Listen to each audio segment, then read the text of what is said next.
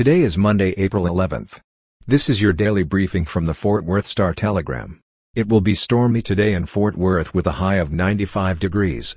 A severe afternoon thunderstorm could bring hail, damaging winds and a tornado. Our top story today: Congregation Beth Israel is donating to a museum the chair that Rabbi Charlie Citron Walker threw at the man who held synagogue members hostage for 11 hours in January, giving them a split-second chance to escape. The chair, along with a teacup that the rabbi used to serve the stranger before he took them hostage, will also go on display at the Weizmann National Museum of American Jewish History in Philadelphia.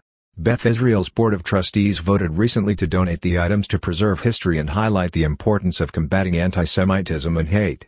Malik Faisal Akram, a British citizen, traveled to Colleyville from New York with the intention of trying to secure the release of Afia Siddiqui from a federal prison in Fort Worth. The Pakistani neuroscientist was arrested after 9/11. The hostage crisis unfolded January 15 when Akram knocked on the synagogue's door and Citron Walker let him inside, thinking he needed shelter. Akram took the rabbi and 3 people hostage as the Shabbat service was live-streamed, to the horror of members watching at home. The 11-hour standoff involved dozens of law enforcement officers including the FBI. None of the hostages were injured.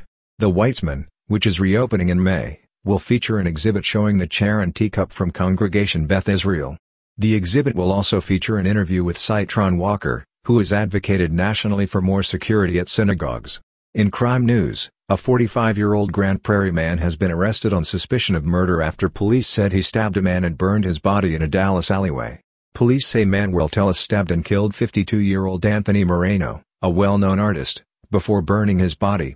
Tellez is the owner of a Mexican bakery in the Oak Cliff neighborhood, WFA reported.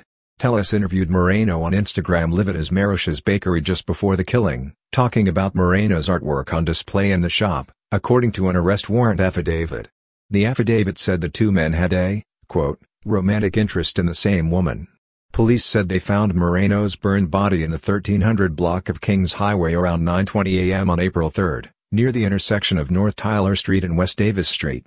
Police said Friday that their preliminary investigation suggested Tellez stabbed Moreno multiple times in the alley, left the scene, changed his clothes, then went back to pour gasoline on the body and light it on fire.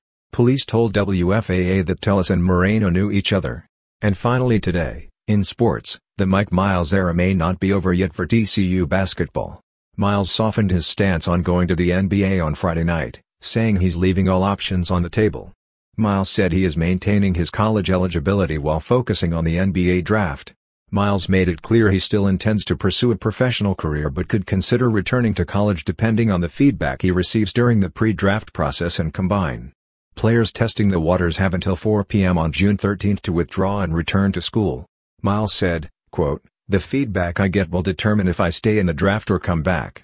That's a change from his initial plans of being, quote, all in going professional when he declared for the 2022 NBA draft last week. Miles, who is 19, would be a significant piece for the Frogs to get back next season.